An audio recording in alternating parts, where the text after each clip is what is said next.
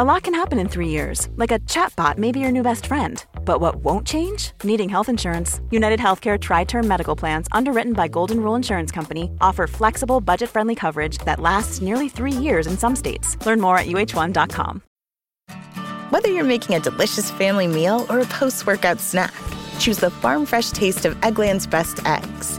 Only Eggland's best hens are fed their proprietary all-vegetarian feed. That's what makes their eggs more nutritious. With 10 times more vitamin E, 25% less saturated fat, and 6 times more vitamin D compared to ordinary eggs. Eggland's Best. Better taste, better nutrition, better eggs. Visit egglandsbest.com to learn more. Elevate every morning with Tommy John's Second Skin underwear.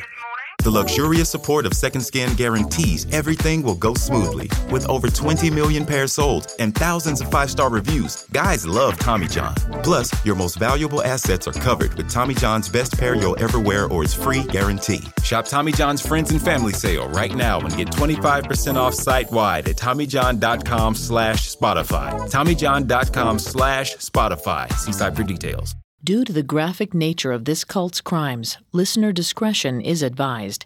This episode includes discussions of drug use and abuse that some people may find offensive. We advise extreme caution for children under 13. On a warm morning in 1974, Elizabeth Solorio got out of bed with a smile on her face. She stretched and rubbed her growing belly. In just a few months, she would give birth. But before that, she would marry the baby's father, 27-year-old Marcus Wesson. She got up, dressed in an outfit Marcus told her was pretty, and came downstairs to the kitchen. It was hard to keep from bursting with excitement. Today, Marcus would ask her mother for permission to marry her. She imagined the happy future Marcus told her about. The smiling children, the fancy house, and the big church where they could worship together. She eagerly watched him walk into the living room and speak to her mom. Marcus told Rosemary Solorio that he had spoken to God. He was tasked with starting a family to lead humanity to paradise. Rosemary nodded solemnly, ready to do as he asked. They already had one child together, and she was willing to grow their family as much as God commanded. But Marcus wasn't finished. God had not chosen Rosemary to be the matriarch of the new family. He wanted her 15-year-old daughter, Elizabeth. Rosemary was shocked. Elizabeth was too young to be a bride, to be a mother. Marcus shook his head. Her teenage daughter was pregnant with his child. They would be married soon, with or without her blessing.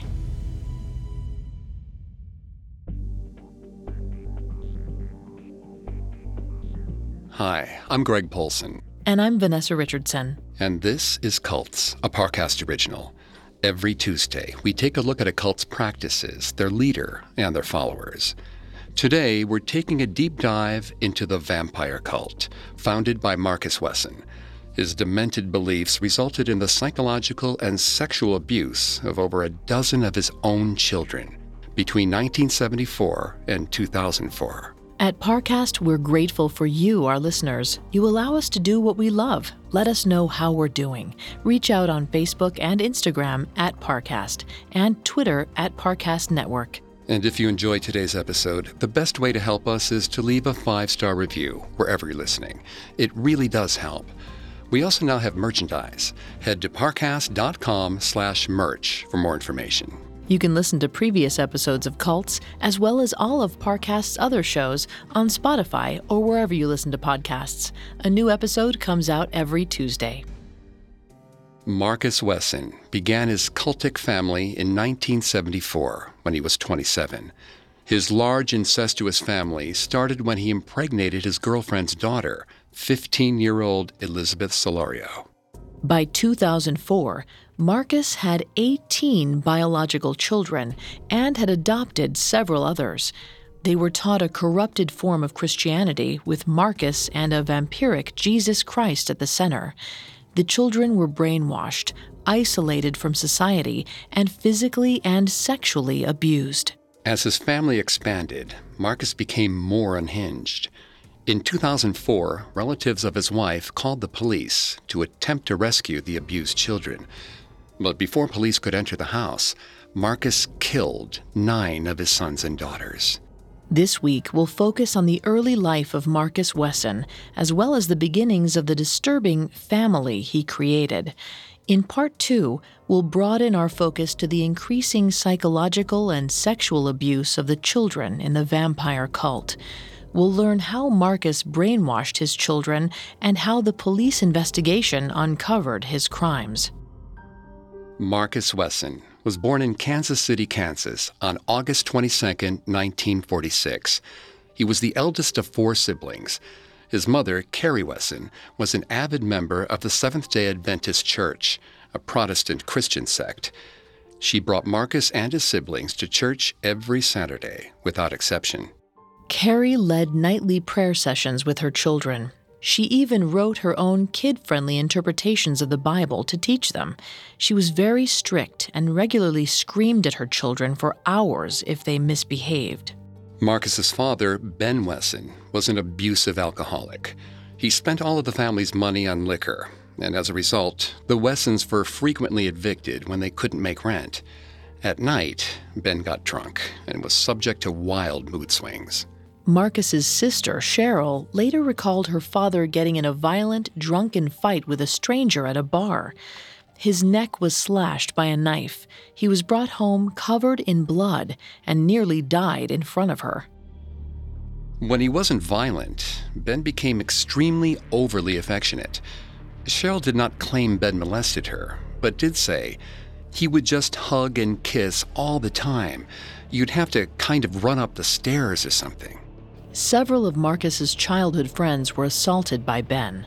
One friend, Gregory Bledsoe, stated that when he was a teenager, Ben asked to perform a sexual act on him. When Gregory said no, Ben offered the boy $50 and he relented. The memory caused Gregory shame for years afterward. On another occasion, when Gregory was sleeping over at Marcus's house, he woke up to find Ben trying to pull his pants down. Gregory told Ben to leave, and the man scurried away. Gregory kept the incident to himself out of embarrassment, and Ben didn't come on to him after that. Marcus's unpredictable father and strict mother created a turbulent home life. When he was young, Marcus was introverted and awkward in social situations. He made few friends other than his siblings and had a severe stutter. Vanessa's going to take over on the psychology here and throughout the episode. Please note, Vanessa is not a licensed psychologist or psychiatrist, but she has done a lot of research for this show. Thanks, Greg. The abuse Marcus suffered at the hands of his parents likely contributed to his social trouble early in life. Dr. Frederick Wolverton, the director of a psychotherapy institute, wrote, "Most speech defects are actually outward manifestations of childhood trauma." Marcus's introversion made him seem uninterested in people for the most part, but he was drawn to animals, especially dogs. Once, he found a scrawny, starving dog collapsed in the street. He carried the dog home and was determined to revive it, insisting he heard a heartbeat. Marcus gave the dog a bath and stayed up with it all night, giving it milk. By morning, the dog was up and moving around again. He saved its life. His interest in dogs wasn't altogether altruistic, however. Gregory remembered him bringing a strange-looking dog to class one day. Marcus bred 2 neighborhood dogs because he was curious about what their offspring would look like. In 1956, when Marcus was 10, the Wesson family moved to San Jose, California. As he grew up, Marcus started to come out of his shell. He joined the track team in high school and was a star athlete.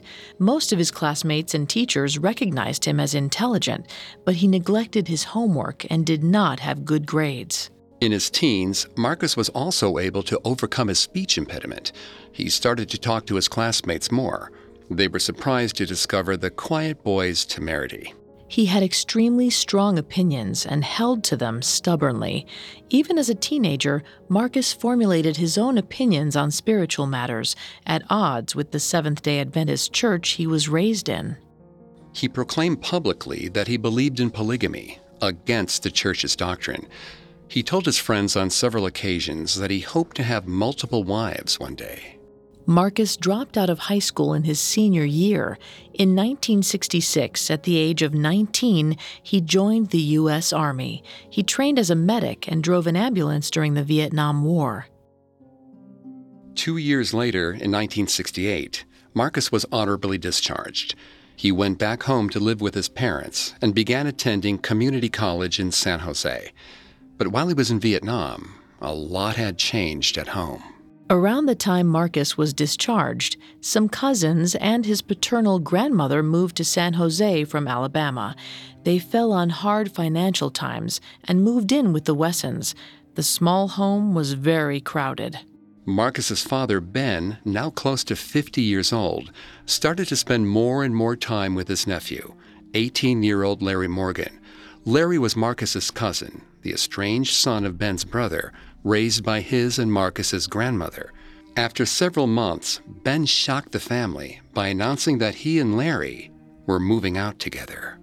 Ben left his wife of over 20 years for his nephew. The men bought a small house in San Jose. Marcus's mother cut off all contact with Ben, and no one in the family saw him for years afterward. The story caused a scandal in the small neighborhood. The Wesson family were targets of malicious rumors at church and social events, which even made its way to Marcus's college campus.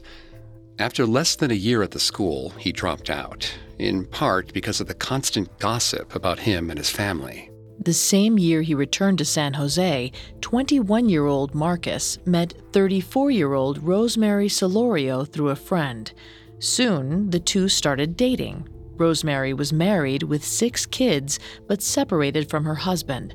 After Marcus dropped out of college, he lived with her, subsisting on welfare. After Marcus moved in with Rosemary, he seemed content to scrape by without a job. He showed no interest in working and refused to find employment any time Rosemary brought it up. As a result, Rosemary, the children, and Marcus lived in precarious conditions. Marcus stole what he needed, sometimes bringing one of Rosemary's kids with him to distract security guards. He took total control over the household. He insisted the whole family switch to a vegetarian diet in accordance with his religious beliefs.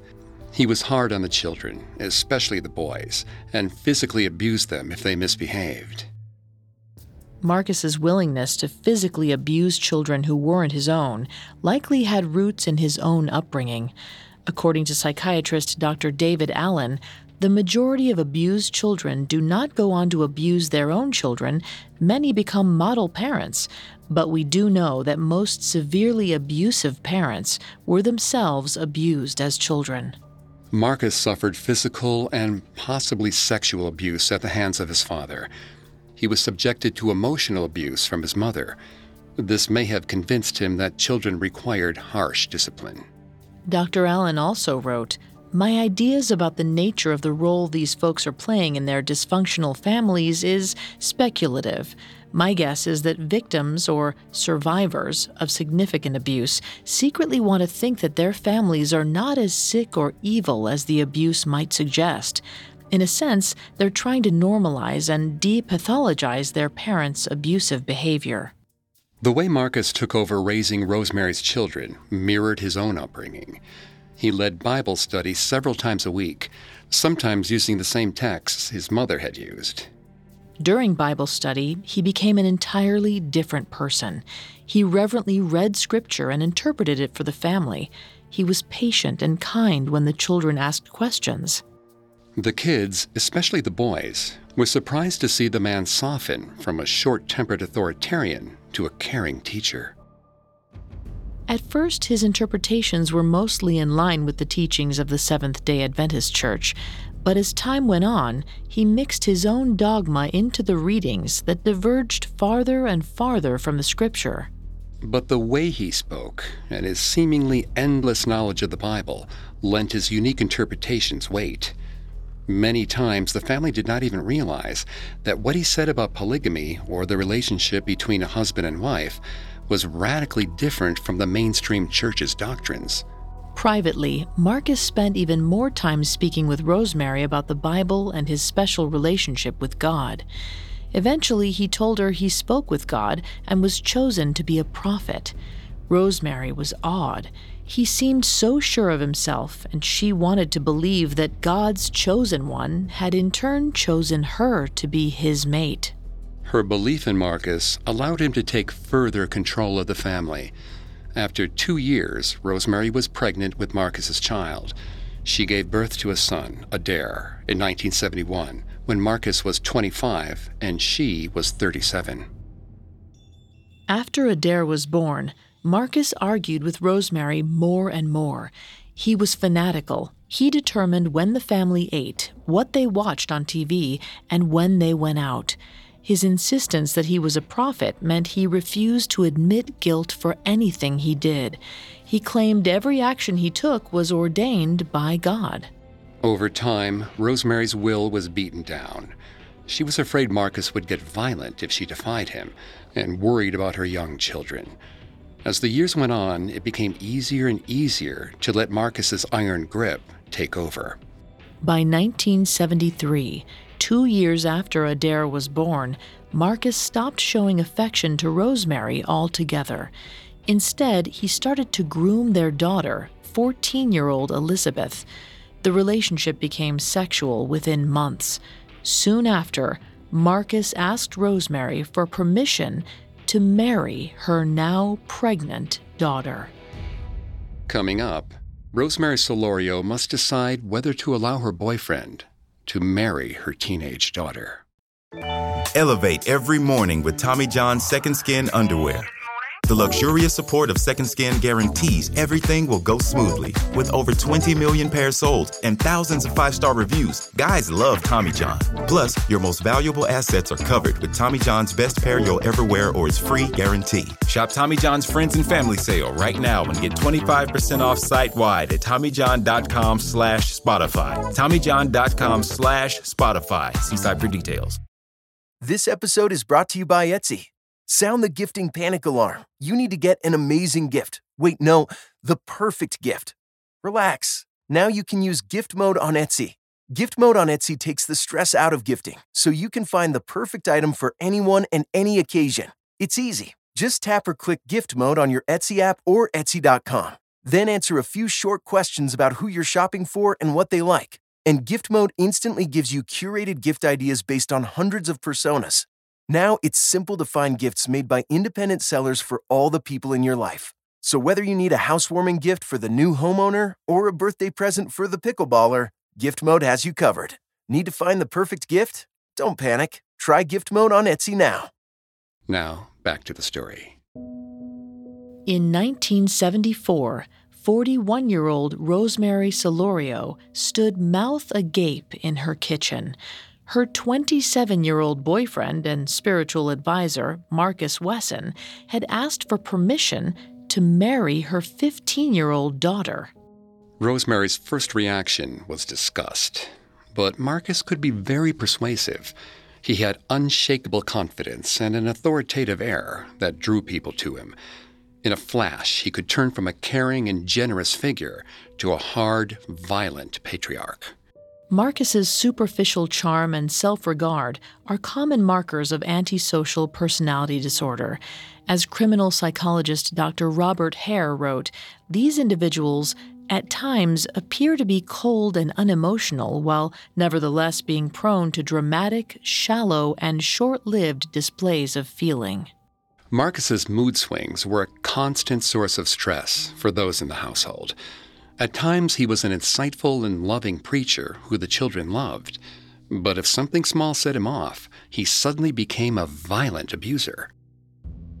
When Marcus revealed Elizabeth was pregnant with his child, Rosemary agreed to let Marcus marry the girl, as long as he kept it secret from the rest of the family. But the secret couldn't be kept for long, as Elizabeth's pregnant belly became visible.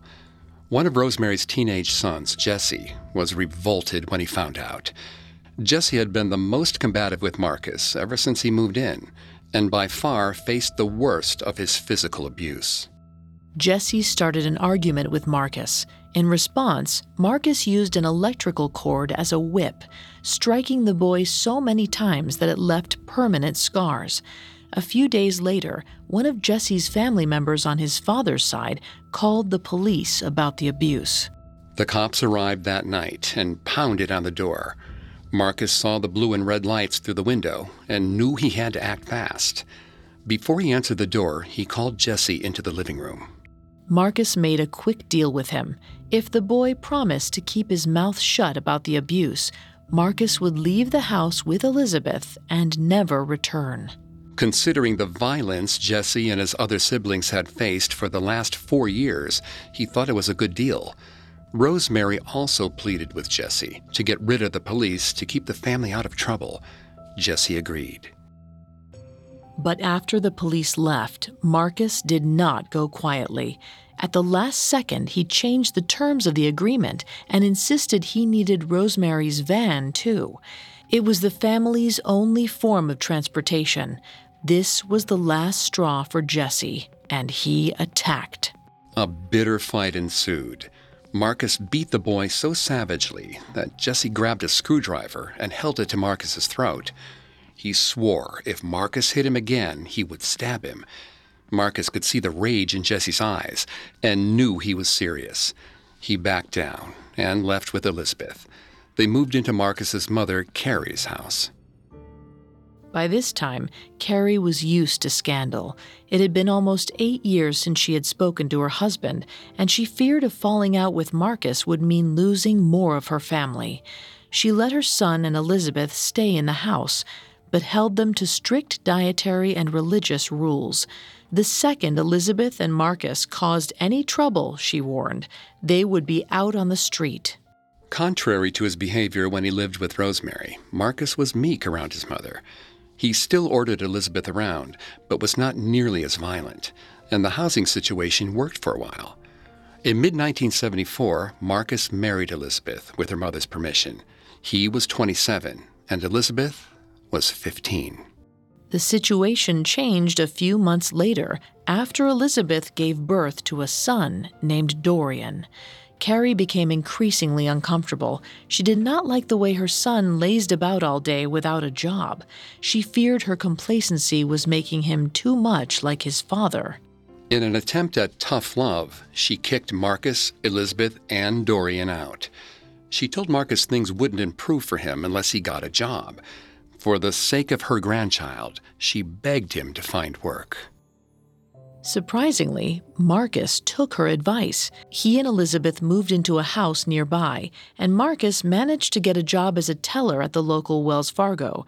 He shaved his unruly beard and cut his hair. Though he maintained his authoritarian temperament at home, at work he became a new man and a reliable employee. Elizabeth and Marcus settled into a comfortable routine. By the time Elizabeth was 19, she had given birth to another son and 2 daughters. Her 5th child passed away during childbirth. From the moment the children were born, Marcus treated them harshly. He did not tolerate crying, even when they were only a couple of weeks old. When the babies cried, he ordered Elizabeth to discipline them. To do this, he gave her a stick that was half an inch thick. He insisted she spank the children on the rear and the bottoms of their feet until they quieted. It hurt Elizabeth to spank the babies, and she often cried while doing it. But she knew she had to listen to Marcus. If she didn't, he would take the babies into the bedroom and spank them himself. He was not kind when dispatching punishment. Marcus's short temper only got worse the longer he worked as a bank teller. He grew more frustrated by his job every day. He bristled at being told what to do and railed against the staid environment of the bank. In 1977, 31-year-old Marcus reached his breaking point. He longed for his days with Rosemary, when he was unemployed and had total freedom. He quit his job and went back on welfare. He grew dreadlocks and a large beard. Elizabeth didn't give any objections when he quit. She had been groomed to listen to Marcus unquestioningly since she was 9 years old. As psychology professor Dr. Elizabeth Jeglick wrote, abusive groomers work to gain the trust of the victims so that they can engage in the abuse without detection. This makes the children feel special and gives them the belief that they have a caring relationship with the perpetrators. Marcus capitalized on Elizabeth's vulnerability as a child and tricked her into believing they had a special relationship, when really he just wanted her to be his servant. In keeping with his own upbringing, Marcus took the family to the local Seventh-day Adventist church every Saturday. He took on the same role his mother had as a spiritual counselor for the family. He read scripture to Elizabeth and the children, and again mixed church doctrine with his own hard-line beliefs about everything from polygamy to the afterlife. One night when the family attended church in October of 1978, 32-year-old Marcus spotted a new attendee in the pews. Her name was Illabel Lee. She was a young, pregnant woman, about 16 years old. She had recently run away from home after a fight with her parents about her pregnancy. The two started spending time together.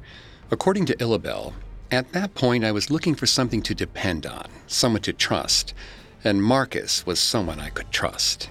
Marcus spent long hours listening to Illabel and offering her advice. He had an intense way of speaking to people as if they were the only ones in the world. As time went on, Marcus slowly doled out revelations in the same way he hooked Rosemary and Elizabeth. His counsel began as practical advice. Then, once he had Illabel's trust, he expanded on his ideals, eventually reaching the point where he called himself God's chosen prophet. His serious attitude and well-spoken charm drew Illabel in.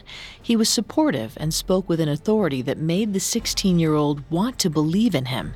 So when he counseled her to stop contacting her unborn baby's father, she listened. Illabel slowly cut out the few remaining members of her support network at Marcus's advice. She gave up on reconciling with her parents. She lived alone in an apartment not far from Marcus and Elizabeth's house. After a few months, she was entirely dependent on Marcus for emotional support. Relationship expert Darlene Lancer highlighted emotional and physical isolation as key components of abusive relationships. She wrote that abusers are often possessive and are unable to accept blame for their actions. Illabel experienced these qualities firsthand with Marcus. Marcus devoted considerable time to Illabel and guided her through her pregnancy. She gave birth in 1979, and he helped her with that, too. Then, in December of 1979, several months after Illabel's baby had been born, their relationship progressed. Marcus had always been physically close with Illabel and often hugged her during their long, deep talks. But on this night at Illabel's apartment, Marcus went beyond his usual hug. He kissed her and then undressed. He told 16-year-old Illabel he loved her, and the two had sex. The liaisons continued for a few months before Elizabeth found out. Unsurprisingly, Elizabeth did not like the new development, but by now she had been living under Marcus's thumb for almost 12 years, since she was 9 years old. He knew exactly how to manipulate her, and she rarely went against his wishes. Still, she told Marcus she could never accept being second place to another woman. Marcus assured Elizabeth his devotion to her would always take precedence. He insisted that, should his relationship with Illabel continue, it would never distract him from his family and children at home. After weeks of persistent needling, Elizabeth reluctantly consented to Marcus's sexual relationship with Illabel. She stipulated that he could never get Illabel pregnant, however, and Marcus promised they would only have oral sex.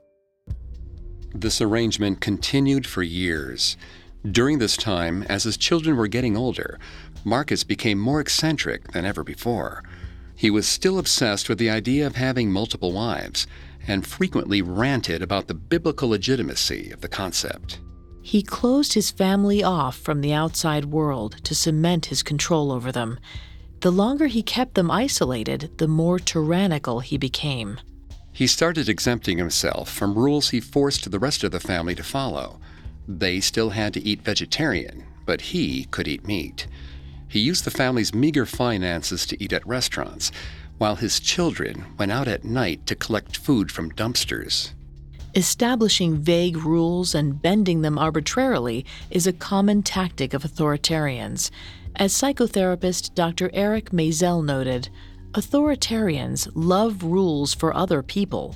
The more quixotic and unclear the rules, the better, since quixotic, unclear rules are the least possible to follow.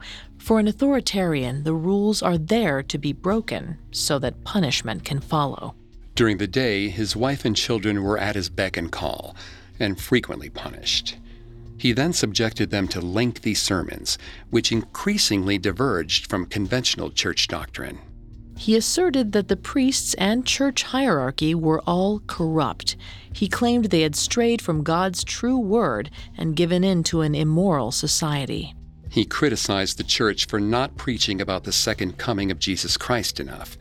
He told his children the apocalypse was so close that they would probably never have time to grow up, get married, or move away. The children were homeschooled in a curriculum that focused on these ideas, along with requirements to read and memorize scripture. The Bible was interpreted with the help of Marcus's bizarre handwritten personal writings, which he expanded upon and refined over the years. His doctrine grew more heretical than any beliefs Marcus expressed to his friends. Besides designating himself as God's final prophet, Marcus shared new epiphanies with his wife and children. According to Marcus, Jesus Christ was an immortal vampire. He allowed his apostles to drink his blood to achieve immortality. Marcus raised his children to believe that God Almighty had designated him as a second God. They believed he was the last in a long succession of vampires destined to lead the family to paradise when Jesus returned to earth. The world would end soon in a blaze of fire and brimstone, and non-believers would be sent to hell. Marcus forced the children to remain indoors almost all the time. He told them public schools, police officers, and other authority figures were dangerous. He said all these people worked for Satan, and they wanted to stop him from leading the children to heaven. One day, he claimed, they would try to destroy the family and steal their souls. The only way to protect the family, in Marcus's view, was to expand it. In 1980, when he was 34 and Elizabeth was 22, Elizabeth gave birth to another son, Alme Wesson. He brought their total number of children to 5. Their oldest child, Dorian, was now 5 years old. Soon, the family Marcus had worked so hard to control would be on the verge of fracture. Coming up, Marcus shows rare compassion when one of his children is put in danger. Hi, I'm Daniel, founder of Pretty Litter. Cats and cat owners deserve better than any old-fashioned litter. That's why I teamed up with scientists and veterinarians to create Pretty Litter. Its innovative crystal formula has superior odor control and weighs up to 80% less than clay litter. Pretty Litter even monitors health by changing colors to help detect early signs of potential illness. It's the world's smartest kitty litter. Go to prettylitter.com and use code SPOTIFY for 20% off your first order and a free cat toy. Terms and conditions apply. See site for details. Families have a lot going on. Let Ollie help manage the mental load with new cognitive help supplements for everyone 4 and up, like delicious Lolly Focus Pops or Lolly Mellow Pops for kids. And for parents, try 3 new Brainy Chews to help you focus, chill out, or get energized. Find these cognitive health buddies for the whole fam at ollie.com. That's OLLY.com. These statements have not been evaluated by the Food and Drug Administration. This product is not intended to diagnose, treat, cure, or prevent any disease. Now, back to the story. In 1980, 34-year-old Marcus Wesson lived with his wife, 21-year-old Elizabeth Wesson, and 5 children in San Jose, California. Marcus's bizarre religious dogma, which included believing Jesus Christ was a vampire, brought the family closer and closer to complete isolation as the years went on. Despite his self-absorption, Marcus wasn't completely devoid of empathy. Late in 1980, while the family was driving down the highway, his second oldest son, Adrian, had an accident. The 4-year-old boy was fiddling with the lock on the back door and accidentally opened it while the car was moving. he tumbled out the door and onto the highway. Marcus pulled over and slammed on the brakes. But before anyone could reach Adrian, a semi-truck ran right over the boy. After the truck passed, Marcus rushed into the street to retrieve his son. It seemed he had been clipped by some part of the truck's undercarriage, but was remarkably not hit by the wheels. Marcus took Adrian to the emergency room and stayed up with him all night. He wept for the boy and pleaded with the doctors. Luckily, Adrian recovered without any permanent damage. Marcus frequently brought up Adrian's miraculous survival as a sign of God's blessings upon him and his family. Marcus truly felt he had been deemed special by God. He believed he was the only one capable of accurately interpreting the Bible. As part of his status as God's chosen, he worked hard at shaping the family to his specifications. Elizabeth gave birth about once a year, and she had 2 more children between 1980 and 1982. Meanwhile, Marcus's relationship with 19-year-old Illabel Lee had not stopped. In 1982, 3 years after their affair began, he convinced Elizabeth to allow him to take the relationship to the next level. He sent Illabel a somewhat incoherent letter, inviting her to become his second wife and handmaiden to Elizabeth. Marcus again compared himself to God to justify getting what he wanted. He wrote in part, "Illabel, you, Liz, and all the children are my kingdom. Christ has many individual marriages, but together they are his kingdom."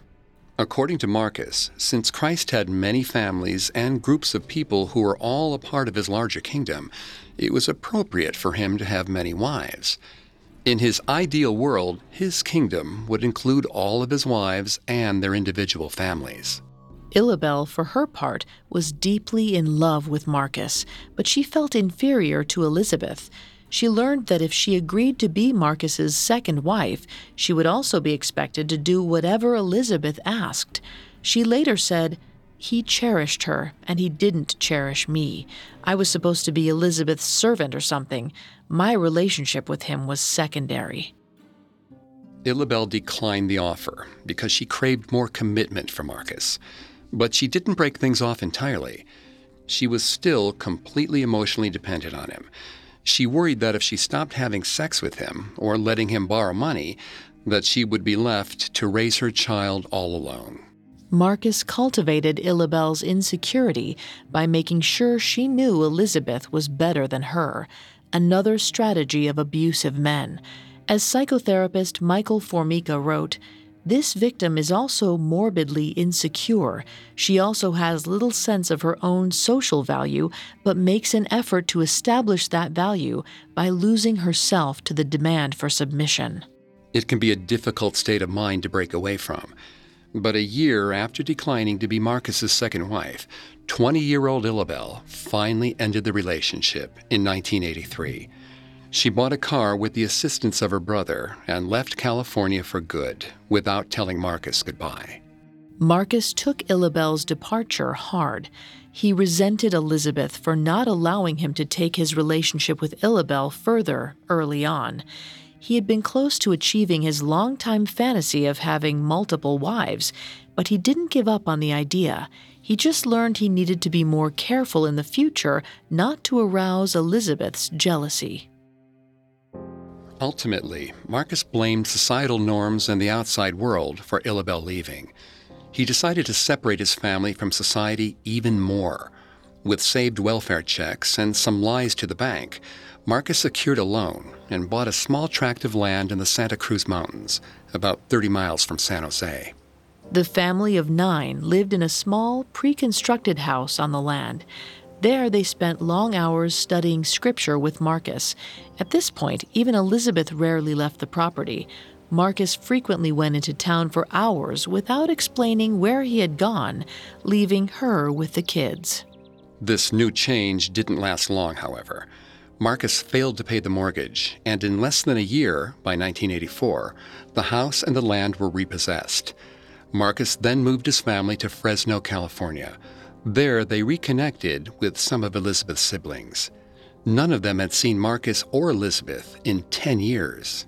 Elizabeth's sister lived in a duplex along with some of Elizabeth's cousins. Marcus's first child, Adair, who he had with Elizabeth's mother, Rosemary, also lived there. After so long, the siblings were happy to reconnect. Hard feelings had disappeared. Elizabeth's brothers, who had suffered the brunt of Marcus's abuse, lived on their own, outside of the duplex. Elizabeth and Marcus convinced their estranged relatives to let them move in downstairs. None of the adults in the house had jobs. After a few months, the rest of the tenants passed portions of their welfare checks on to Marcus to pay him for homeschooling the children. He also led the entire family in Bible study 3 times a week. The rest of the family was inspired by Marcus to undergo a religious revival, and they approved of his teachings. He changed the diets of his nieces and nephews and made them dress in long, modest skirts and pants. He disciplined them by hitting them with a stick wrapped in duct tape. No one complained lest they face Marcus's wrath. He was the unquestioned leader of the house, and after all these years, Elizabeth still believed he would lead them all to paradise. Acquaintances of the family at this time described the Wesson children as a group of unsettling robots. They didn't speak unless spoken to, never complained or cried, and were unfailingly polite. They didn't seem like normal, happy-go-lucky kids. One friend of the family heard the children refer to Marcus as Master on several occasions. As the years went on, the family pulled their welfare and scraped by. Elizabeth had 2 more children, Serafino and Lise, by 1986, when Marcus was 40 years old. This brought the family total to 9 children. Marcus continued to expand on his spiritual writings and focused most of his efforts on brainwashing the children. His methods had much in common with other manipulative cults. Psychoanalyst Stanley Cath has said, "Often cults set up a we-they philosophy. We have the truth and you do not." Marcus emphasized his sole possession of spiritual truth on a daily basis. The children referred to him as a second God or Lord during prayers. He railed against the heresy and immorality of established religious groups, like the Catholic Church, and insisted he had a monopoly on religious truth. He was the only one truly listening when God spoke. The next victim of Marcus's abuse was his niece, Sophina. She was one of the extended family whom Marcus tutored, the daughter of Elizabeth's sister. Soon after her 12th birthday in 1986, 40-year-old Marcus began molesting Sophina. He told her he did this to all his daughters. He claimed that, though society looked down on it, he was doing it for her own good. He said his daughters needed to know how to please a man to prepare them for marriage. At the same time, Marcus segregated the boys from the girls. He worried they would develop sexual feelings for each other and threaten his influence. He gave the boys much greater freedom than the girls. They could play outside, while the girls had to ask permission even to go into the backyard.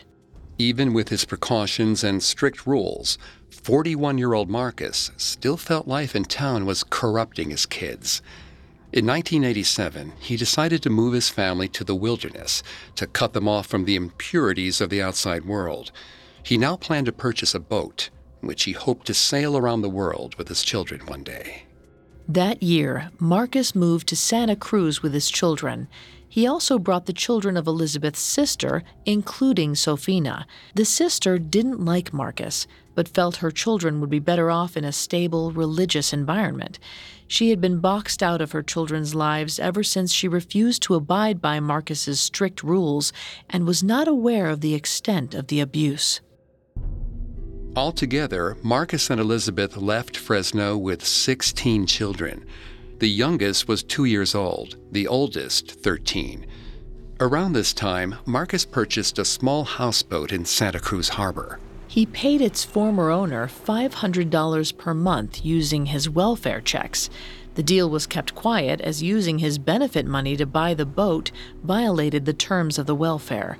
Marcus convinced a friend he knew from church, Stoney Burnett, to purchase the boat in his name so that the arrangement would not be discovered. Owning the boat did not make his children's lives any easier.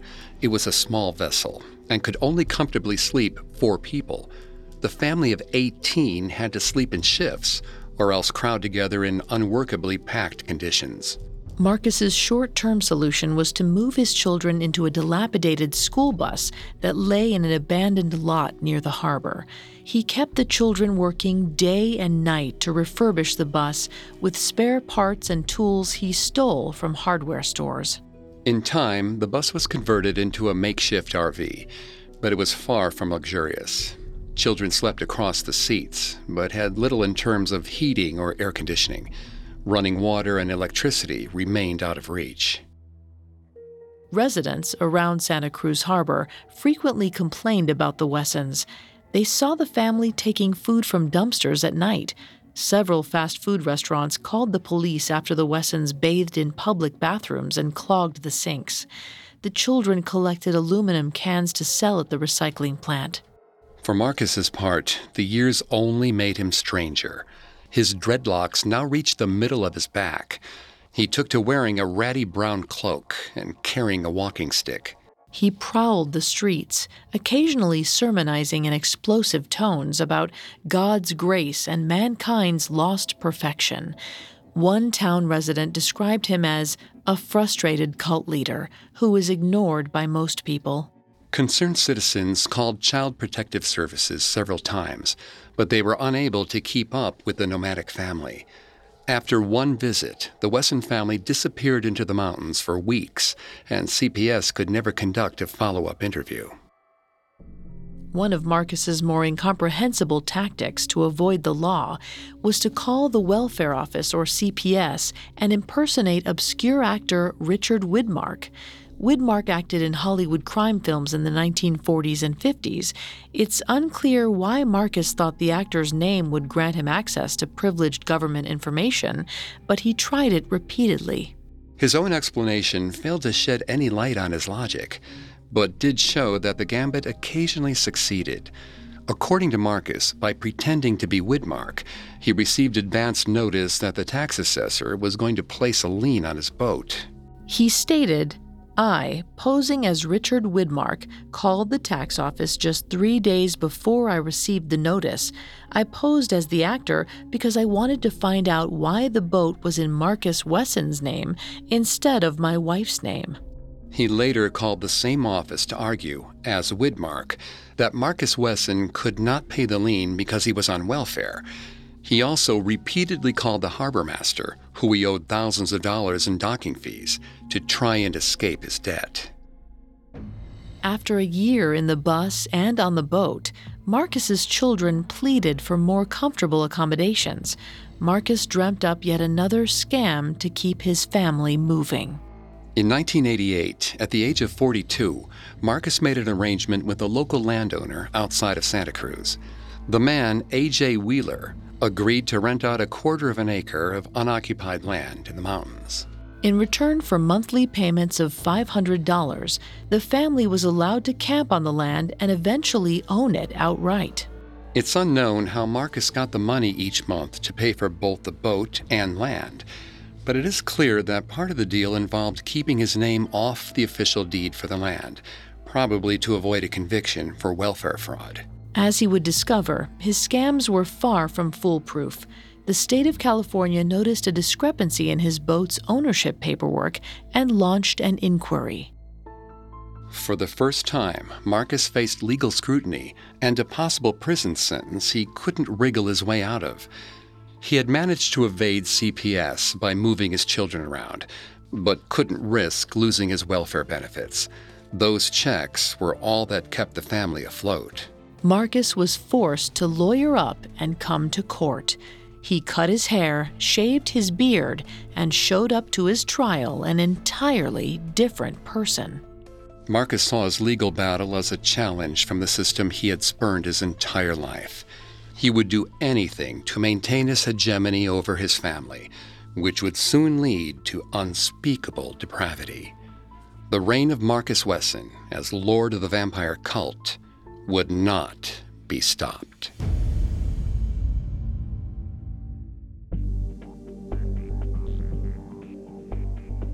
Thanks again for tuning in to Cults. We'll be back with Part 2 on Marcus Wesson next Tuesday. We'll see how his efforts to enlarge his family led to an increasingly bizarre and disgusting situation. Finally, we'll examine the dramatic events that led to the brutal murders of 9 of the Wesson children in a violent standoff with police. You can find more episodes of Cults, as well as all of Parcast's other shows, on Spotify or your favorite podcast directory. Several of you have asked how to help us. If you enjoy the show, the best way to help is to leave a 5-star review. And don't forget to follow us on Facebook and Instagram at Parcast and Twitter at Parcast Network. We'll see you next time. Cults was created by Max Cutler, is a production of Cutler Media, and is part of the Parcast Network. It is produced by Max and Ron Cutler, sound design by David Turk, with production assistance by Ron Shapiro and Paul Mahler. Additional production assistance by Maggie Admire and Freddie Beckley. This episode of Cults was written by Terrell Wells and stars Greg Polson and Vanessa Richardson.